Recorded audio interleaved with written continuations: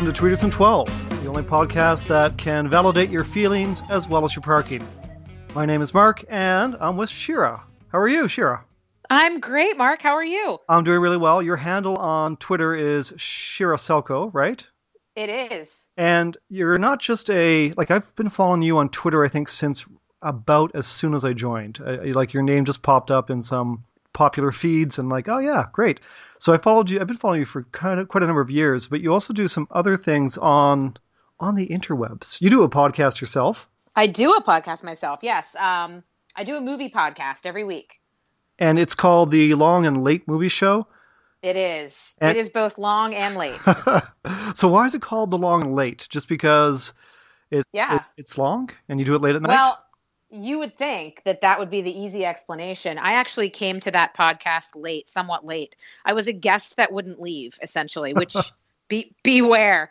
So I was a guest that wouldn't leave. Russell Hainline and Leighton Gordon are my two podcast mates on the show. Russell's nickname was Frank Longo, and Leighton Gordon's nickname is Late. So it became the Long and Late Movie Show, and we never changed it when I joined because it just flows too well. What can I say? It sounds great. It kind of just sounds like you're talking about the late movie show. There's test patterns on every channel. They don't do that anymore though, but imagine there are test patterns. I wish they did. Test patterns on all channels. Yeah.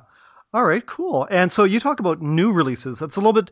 There are a lot of movie podcasts out there where they focus in on bad movies. But you're absolutely. But you're focused in on new releases. We do new releases. There are also a lot of podcasts that do just genre specific. Like there's a horror movie podcast or a comedy movie podcast. So we actually go and see as many new releases every weekend as we can. We do it for the people, not for the money, obviously, because we make zero. But we have a great time doing it. All of us have signed up for this thing called Movie Pass, which I'm not going to plug because there's no reason to. Just Google it if you want. But we get to see basically a movie a day for $35. It's really great. So that's kind of changed the game for us. But we love it. That's pretty sweet. Yeah, it's awesome. So on top of hosting a podcast, you also are part of a sketch comedy group called Al Jazeera. Have you ever had any blowback for that?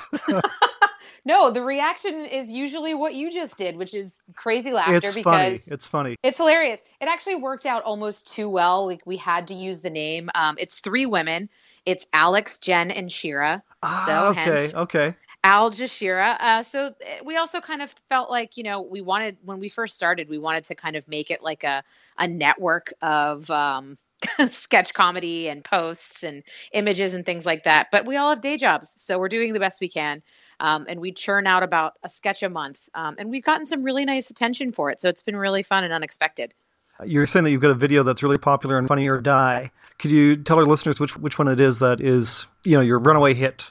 Yeah, sure. So the runaway hit is a sketch called That Girl. I'm not going to ruin the punchline because, it's really funny. And I want you to experience it for yourself organically. So you can search for Al Jazeera on YouTube and see it there, or you can search Al Jazeera Funny or Die, or you can search That Girl. The possibilities of search are endless. It's okay. Google will just autocomplete for you. It just knows. It just knows. It will just know what you want to say. It's a frightening age we live in. It knows how sad you are. Did you mean tub of ice cream? Yeah. That's right, Google. I certainly That's did. What I meant. How much is too much? And then insert food item here. Yeah.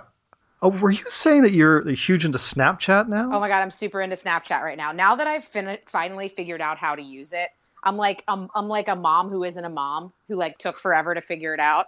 I needed one of my 22-year-old coworkers to show me how to use it. Okay. But yeah, crash course. How do you use Snapchat? Because I have it. I kind of use it, but not really. I'm kind of going to break it down for you in two categories. So there's the Snapchat category where you can basically send direct images and videos to people. And then there's the part of Snapchat where you can actually build a story that anyone who follows you can see. So you kind of have to decide what method you want to use. Lately, I've been building stories, and the stories stay there for 24 hours and they build on each other. So let's say I took a picture of my feet right now and I posted I love my feet. And then I was walking down the street and I was like, look at how great they look when they move. And it was a video. And then it adds on. So it's like you could build like a whole day in the life via the stories. But then you can also like take a selfie of your face with all of these really super weird Snapchat filters. Like some of them have you puking rainbows. There's one right now that has you puking tomatoes. I've seen those. Yeah. So you can do that too. And again, you can choose to send them to individuals or you can send them to your story. So that's like a 2-second crash course in Snapchat. Okay, well, I appreciate that because I have seen one of the people that I connected with. I just like search my contact book. Oh yeah, several people, and one of them does the whole story thing, and it's kind of cool. It is cool. It really, really is cool. There's a lot of like, it's actually really cool for businesses too. There's a lot of companies now that use the stories to like take you through an entire day of a fashion show or take you through a new product launch or whatever. So there's all kinds of like really interesting applications for it that I'm sure we'll like start to learn even more in the coming months and years as it becomes even more popular. Okay, so actually, that reminds me, I do have to ask, you're working for LinkedIn now, right? Yes, I do.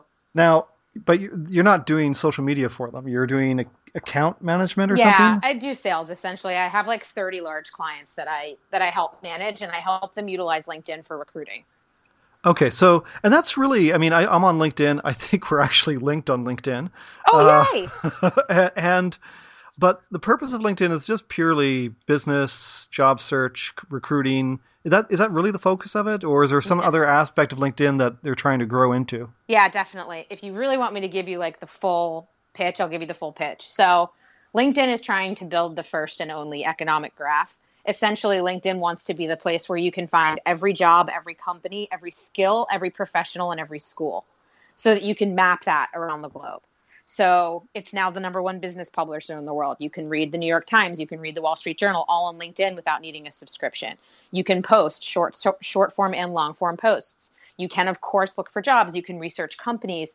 You can now take courses to like better your career or gain the skills that you need to get your new job. It's really like this whole new crazy thing. And I think the perception of it just being a place for jobs is slowly changing.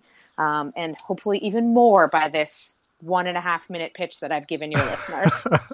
Well, that's really cool because it definitely did, I think, start that way, or at least that's the way it is in my mind. Mm-hmm. But I think a lot of these platforms are just looking for ways to grow, Absolutely. to do more.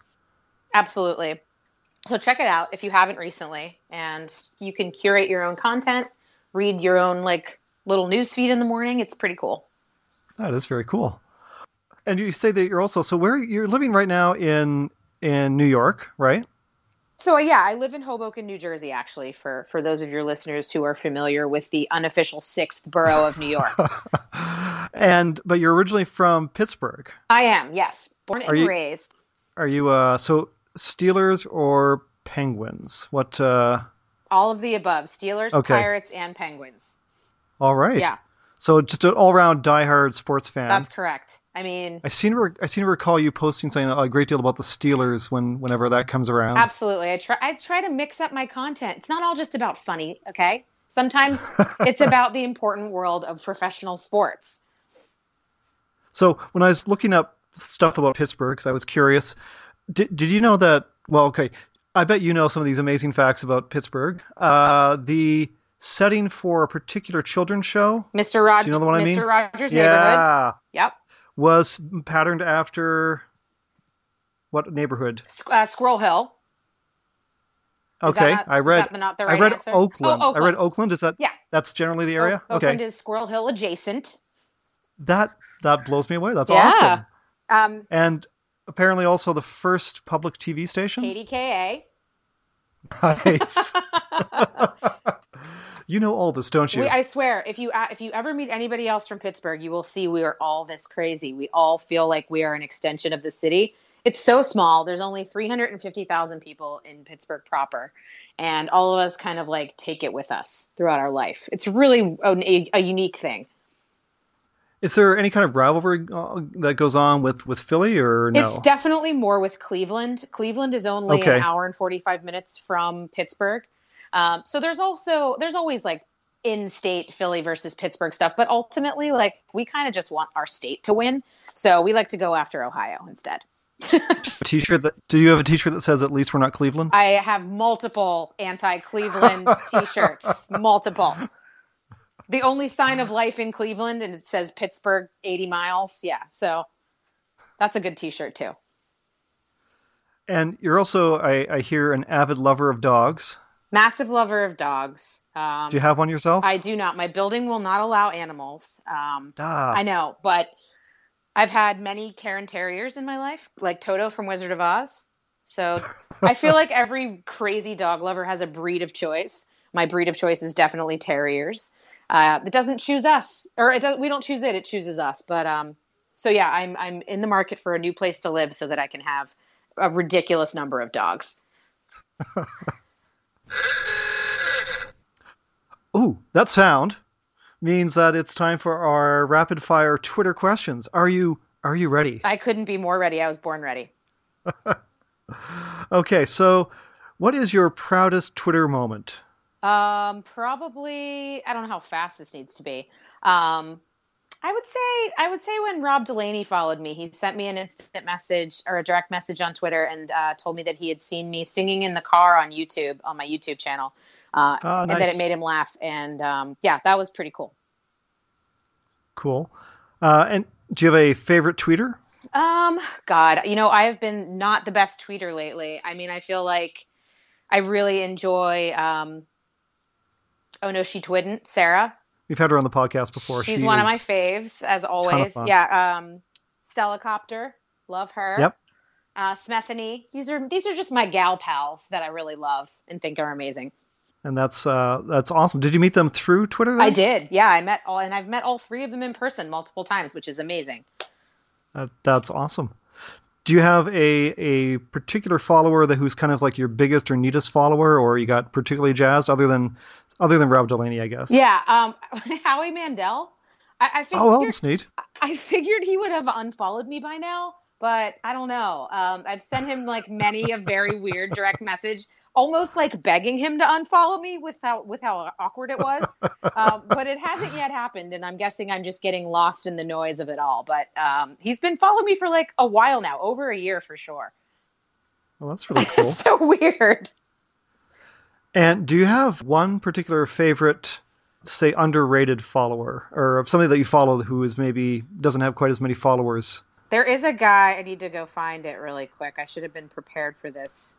You know what? If you do find it, you can send it, and then we can just tweet it out on the account. Perfect. All right. I think that's probably about our 12 minutes, which actually is really short. That seems like nothing. I want more. It does, doesn't it? Yes. Well, we can talk more. This was so fun.